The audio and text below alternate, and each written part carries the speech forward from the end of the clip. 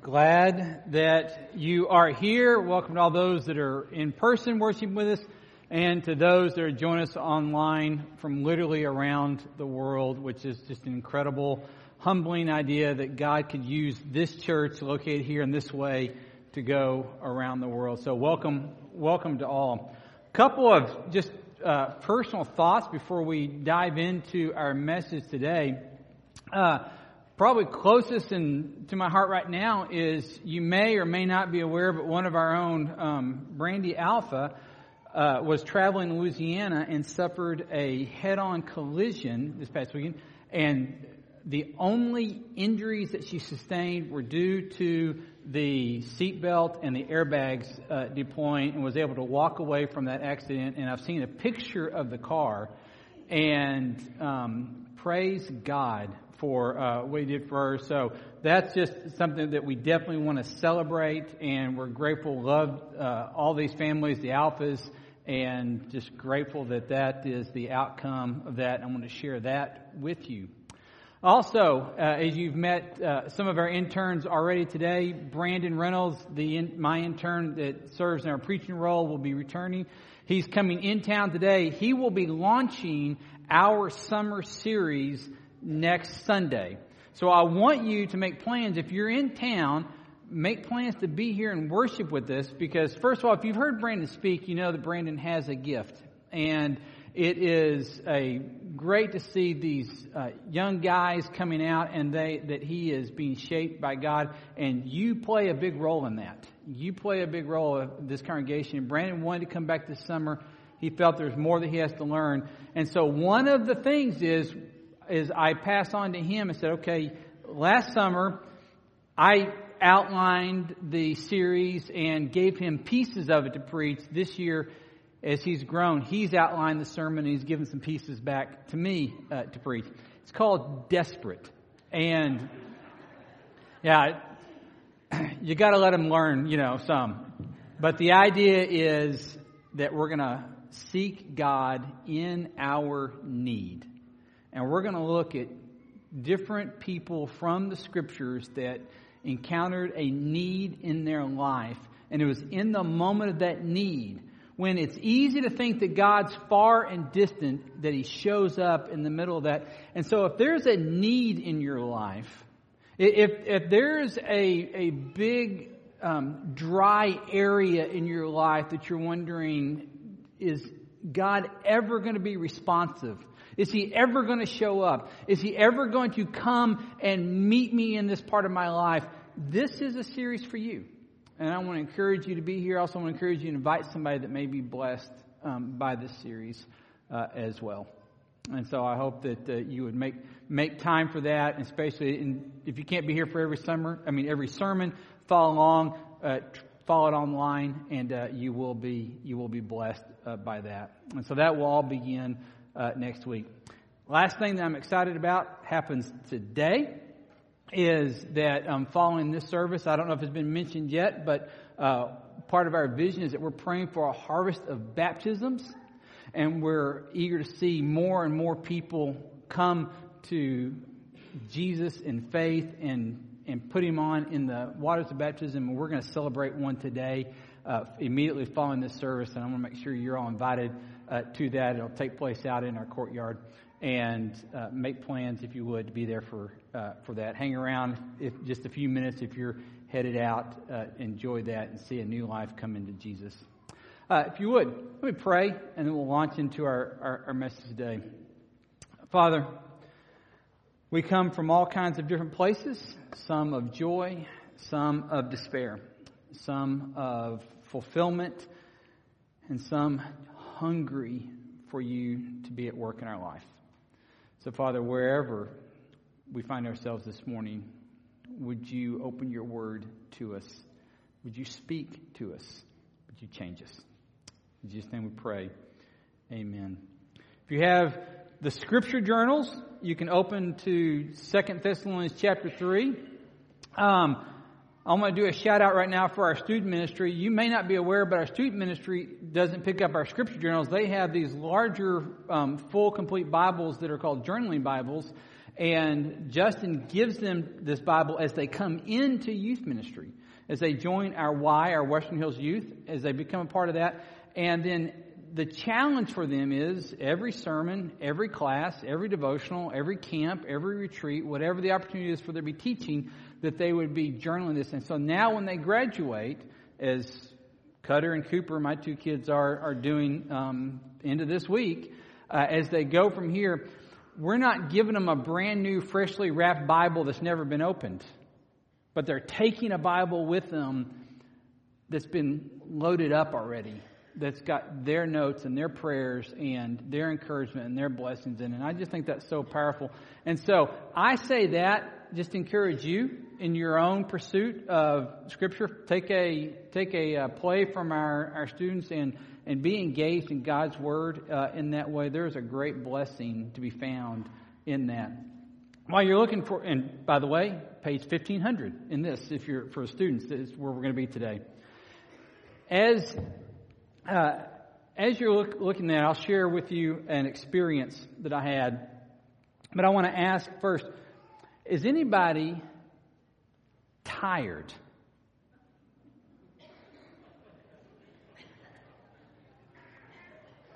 Is anybody going to go to sleep on me right here in the middle of the sermon? Is anybody tired and worn out from trying to do good?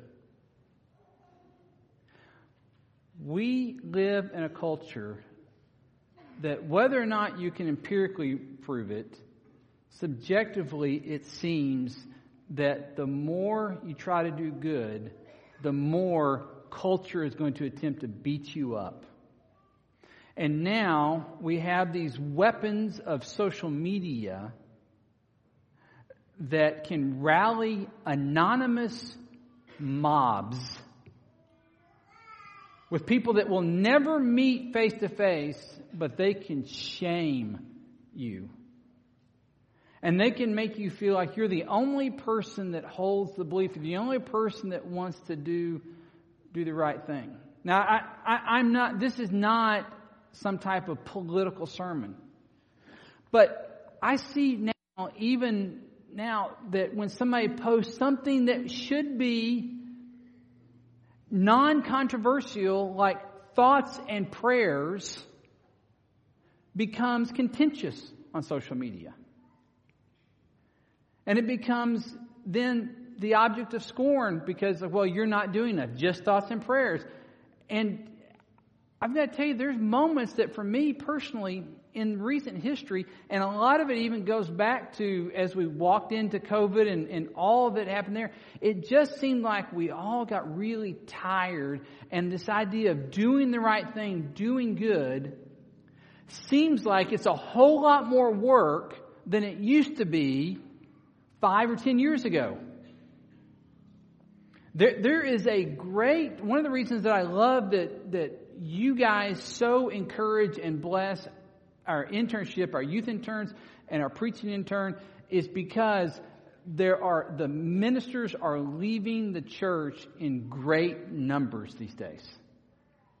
It is weekly that I get a phone call from some church somewhere that says, Scott, who do you know out there? Who's somebody that we can talk to?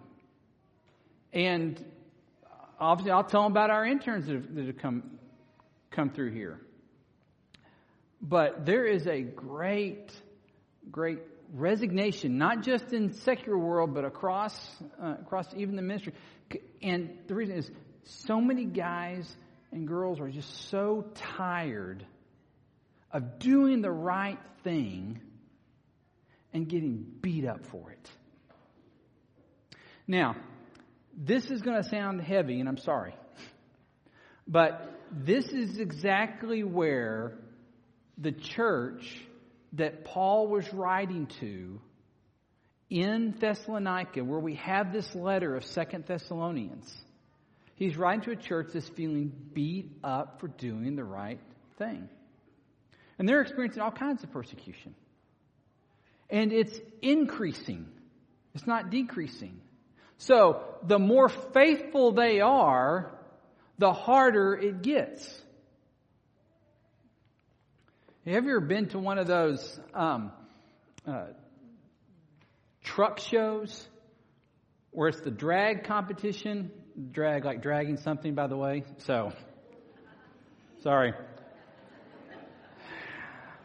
And the idea, it's a pull competition, and the idea is the truck has a weight, and they've designed the weight in such a way that it goes up a ramp, and then, so it's testing the power of the truck. And so they're pulling it, and as it increases, the weight is moving up the ramp, making it harder and harder. Therefore, the harder you work, the harder it works, the harder it goes. Everybody done a stress test? Everybody done a medical stress test? What happens in these stress tests? They bring you in, they hook all the different feeds up and the lines up. You get on the treadmill, they set it for 1, and you're like, I got this. And they set it for 1.5. I got this. And then they raise it up just a little bit. I got this. And then it keeps going 5, 6, 7. It's going higher and going faster. And now you're profusely sweating and you're just hoping to survive. You realize, I don't actually beat this test. Because it doesn't matter how much faster or harder or longer I think I can run. The lab tech always has another number on the dial, right? And I'm just worn out. That's what Paul's church, that's what these people were experiencing.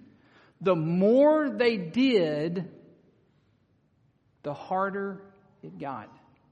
And I'm just wondering, is anybody experiencing that in our culture today, that it seems like the more you try, it seems like culture is ready to beat you up even harder. That's where these first Christians found themselves. They were just like us.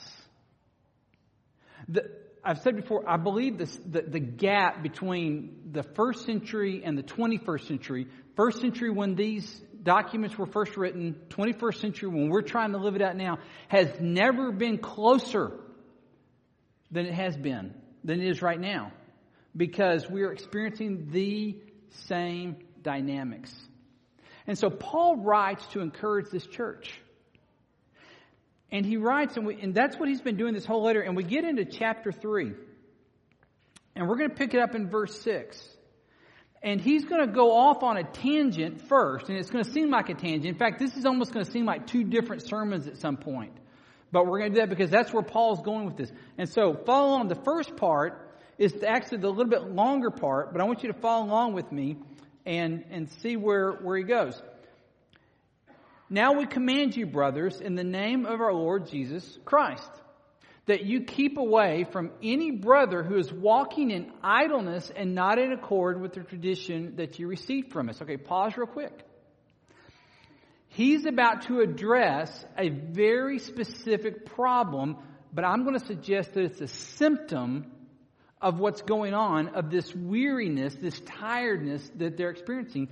And so he talks about people that are being idle, that are coasting by. Okay? Next slide.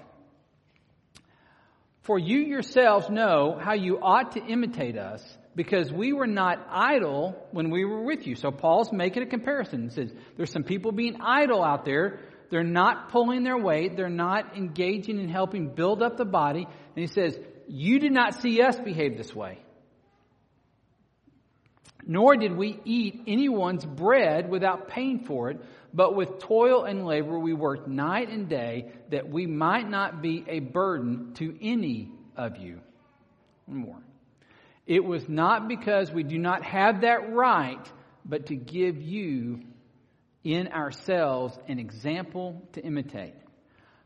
When Paul planted a church, he radically changed the lives of the people involved in that church.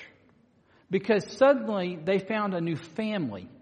They found a new community to belong to.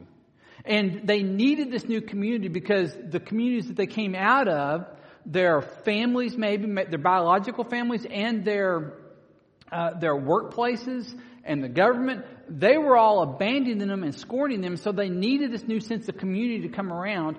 And so they began to share greatly in things. In fact, if you go back and read the very first church that formed up in Jerusalem on that Pentecost day, it says they began to share everything and have it all in common. And there's this sense of, if you have a need and I can help meet that need, glad to do it. And they were looking out for each other. So that's going on. In fact, there's probably even a communal meal that's happening on a regular basis. That's happening in the rhythm and life of this community. There's this communal meal. Potlucks are in the Bible. There you go. But what seems to be happening, and here's where Paul's concern is that there's some that have simply sort of given up, and they're now coasting on the charity of everybody else. They're not bringing and contributing. And it's not because some can bring a lot and others can only bring a little bit. It's just they've just said, well, it's not worth the fight. It's not worth the effort. I'll just go along for the ride and I'll enjoy the generosity and the hospitality of everybody else. That's why you have this weird line about we didn't eat anybody's bread without paying for it.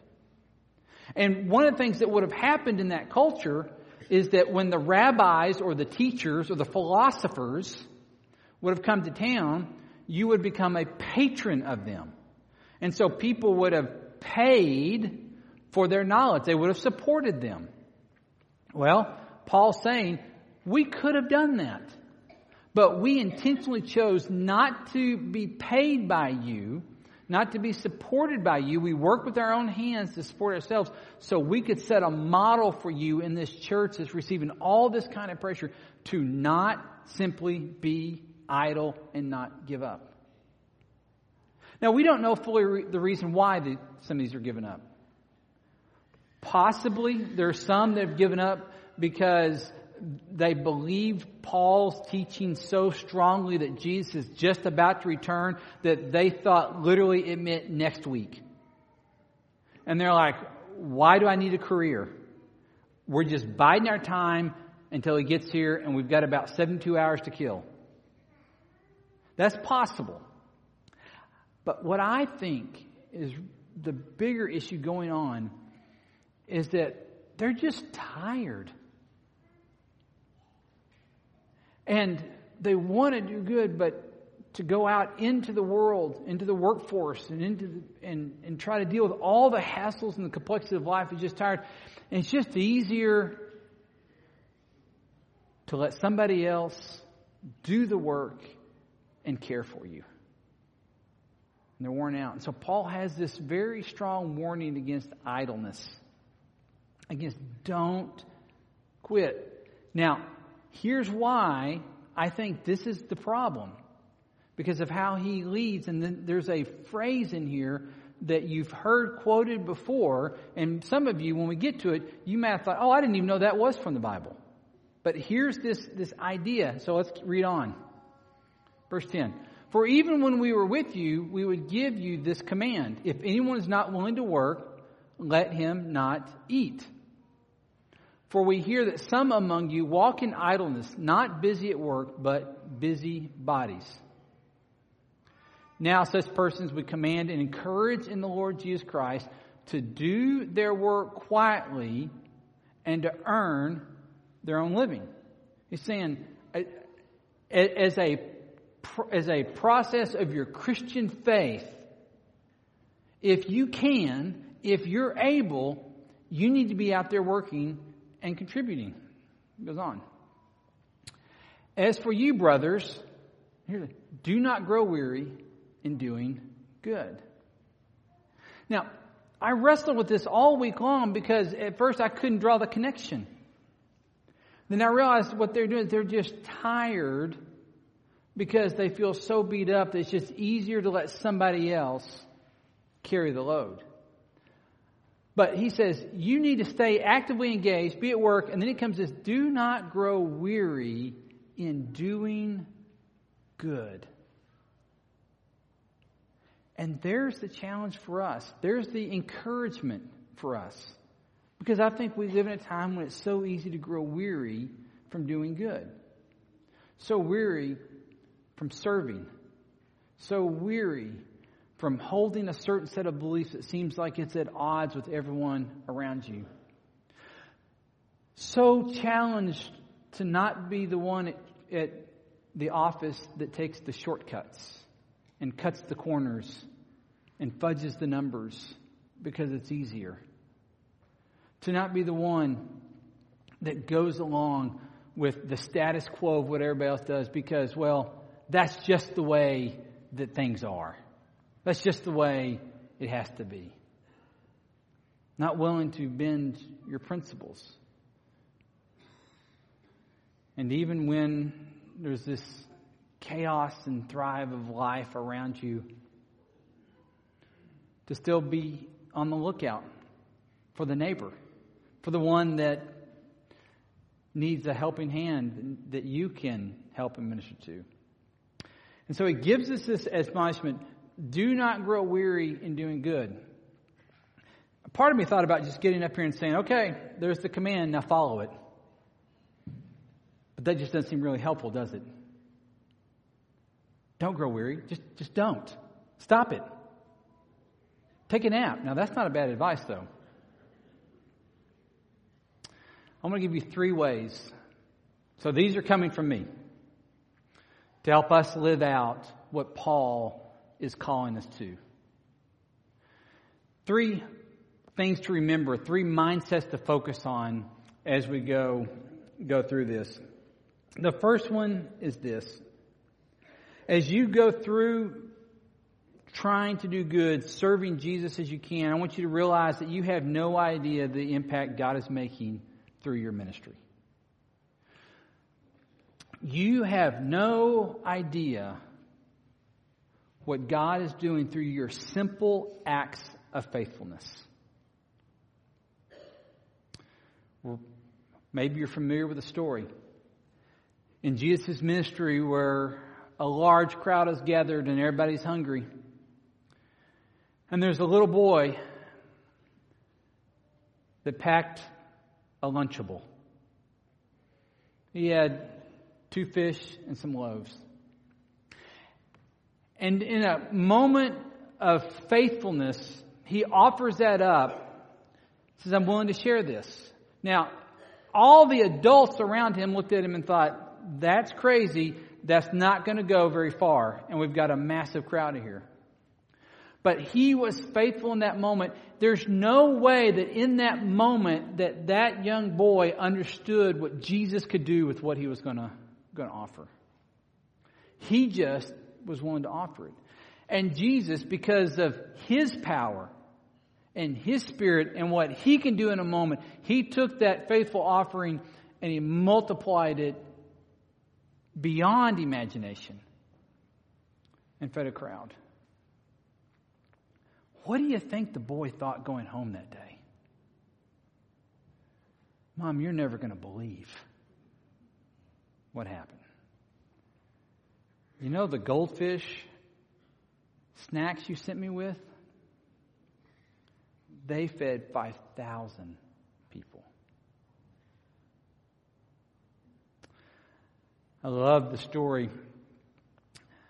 In the 1850, in England, there was a snowstorm on a Sunday morning. And one of the deacons of the church felt that obligation, even though the roads were closed and it didn't seem like anybody was going to be able to even make it out. Because he was a deacon, he still felt the responsibility to go to church and make sure the doors were open because his job was to light the fires that would warm the building. And so he battles the wind and the snow and the rain and makes it all the way to the building, gets the place warmed up, and 15 people show up to a very large congregation. The preacher doesn't show up. He can't make it. Well, since there are some gathered, this same deacon that we don't even know his name of feels a responsibility to try preaching. Now, preaching is not his gift. But he gets up there and he goes to a passage in Isaiah that says, look to the Lord for your salvation. And he begins to be just fervently just say, look, and he's not really good at the job of preaching, but he just keeps repeating, look to the Lord, look to the Lord. And he spots a 15-year-old boy out in the audience. This boy had just slipped in because he was also trying to make it back to his house. He wasn't planning on attending the church service. He just slipped in because the building was warm. And this deacon eyes in on him and he says, young man, look to Jesus, look to Jesus, look to Jesus. He didn't notice anything else. He just kept pointing and said, look, look, look. And they wrapped up the church service. Everybody made it back to their houses. That man never knew that the 15-year-old boy was Charles Spurgeon, the famous preacher, the Reformation in England. And Spurgeon would write in his journal later that it was that day and that moment and that ridiculously simple sermon that he saw Jesus for the first time. And went on to preach and proclaim the gospel to thousands, changing a culture in a generation. And the deacon has no idea. You do not know what God can do with you. So as you do not grow weary with doing good, understand that what's at work is well beyond you in that ministry. Your kind offering, your word of encouragement, your well-timed text, your faithfulness in your marriage, your opportunity to serve and teach a Bible class or to teach in our student ministry, whatever it would be, however you serve, you have no idea what God can do through that. Do not grow weary in doing good. The second thing I want you to do is I want you to remember tomorrow may be the day God delivers your greatest victory or blessing. You may be 24 hours away from the most incredible thing that God's going to do in your life outside of your own salvation. And that's what Paul is telling them. You need to hang in there because we've got a God that's at work, and God is not taking a vacation. He's not leaving and abandoning you. He's at work, even though it's in the midst of it right now, it looks very difficult and it seems like the pressure is unrelenting. You have no idea what God may do, and you'll be surprised. And so Paul is encouraging, and I'm encouraging you to live with a certain sense of expectation. This certain sense as you wake up in the morning, God, what's today going to bring? Not in the negative sense of, oh, what's today going to bring? But in the sense of, God, what will you do today? Because once again, as we begin to open our minds and our awareness to that, we start seeing God show up and do some incredibly faithful things that typically we would have missed. And it becomes this energizing force. And there's something that maybe you've been praying about for a very long season. And you're just a short time away from seeing God bring it to fulfillment. Do not grow weary in doing good. And the last one, and this is the one that I intentionally wanted to share at last, because I think this is definitely the one that I struggle with, and then perhaps you do too. But as you minister, as you do good, I want to encourage you this. Minister from your blessing, not for a blessing. It is so tempting and easy, especially to do what I do, to get up here and minister, but what I'm really trying to do is I'm trying to elicit a certain response out of you to make me feel good about myself. Does that make sense? Amen. Thank you. What I'm actually underneath driving for is a sense of if you would just kind of pat me on the back. If you would make me feel better. Where I want to be from and where God's calling me to be from, is calling you to be from, is to minister from my blessing. Because Jesus has done a work in my life and has done a work in your life. And we are redeemed people. Meaning that God has already left His mark on us. Has already done the work. And the more I begin to focus on that blessing, the more that I begin to focus on that truth and that reality, the weariness begins to subside. Because I'm not chasing something then. I'm being powered by something. You get the difference? Because if my greatest goal is to get you to somehow affirm me, or in your ministry, wherever that is, that you're doing it because you're hungry, craving for the affirmation, that one will not get satisfied. But if you minister from your blessing, then you'll come to realize that we serve a God that can do immeasurably more than all we ask or imagine. So Paul finishes out this letter this way. So I'd like this blessing from Paul to the people at Thessalonica to be his blessing to us today. Now may the Lord of peace Himself give you peace at all times in every way. The Lord be with you all. I, Paul, write this greeting with my own hand. This is the sign of the genuineness in every letter of mine. It is the way I write. The grace of our Lord Jesus Christ be with you all. If you will, let's pray together.